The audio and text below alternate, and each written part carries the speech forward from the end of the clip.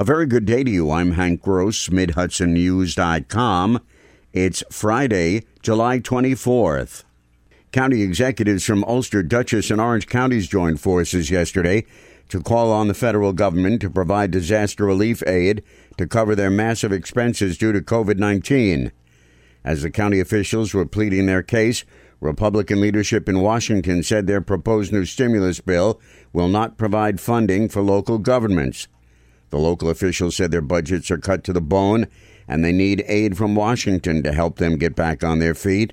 Without stimulus funding, counties will see massive cuts in the form of layoffs and loss of services, they said. Dutchess Executive Marc Molinaro, a Republican who lost his father to COVID-19, blasted his fellow party members in Washington for not stepping up to the plate and providing direct funding for localities. My party, the Republican leadership in the United States Senate and the president have to summon the political courage to provide direct, unrestricted aid to state and local governments. Molinaro said his county is facing a $6 million loss at this point because of COVID-19.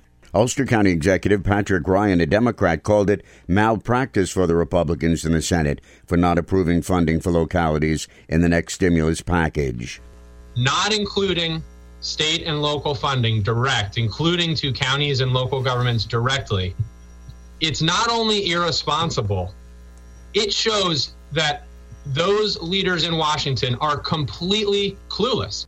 The county officials said they hope the Senate can come to terms with the House, which months ago adopted its HEROES Act stimulus package and provided the much-needed aid for counties and localities.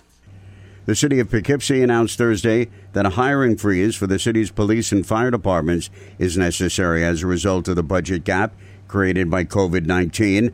Mayor Rob Rollerson announced that $500,000 is being removed from the 2020 budget by not filling vacant positions. City Administrator Mark Nelson is hopeful that the freeze can be lifted going forward.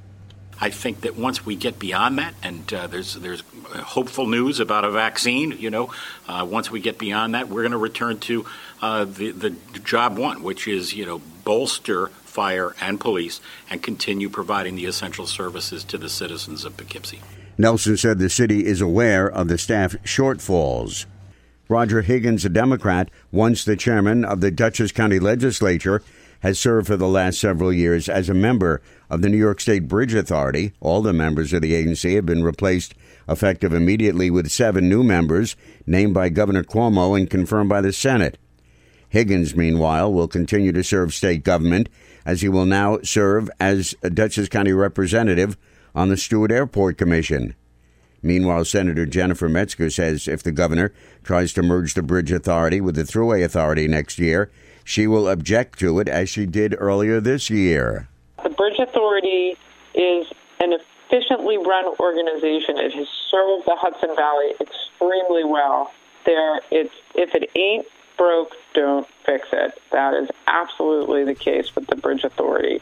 And we don't want to see a merger with the Thruway Authority. We don't want to see resources sucked out of the Bridge Authority for the Thruway Authority. This year's state budget has a provision for the two agencies' shared services, which was seen as a compromise with the governor's merger plan.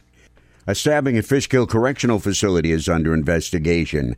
The State Department of Corrections and Community Services stated an incident occurred in which an incarcerated individual sustained injuries requiring a trip to an outside hospital for medical treatment. Due to the ongoing investigation, the prison system said it could not comment further. Reports Wednesday night indicated that corrections officers called for medical attention for a person who had been stabbed. This is the latest in a series of incidents in prisons across the state in recent months. An employee at Ashley Home Store at 1895 South Road in Poughkeepsie tested positive for COVID-19.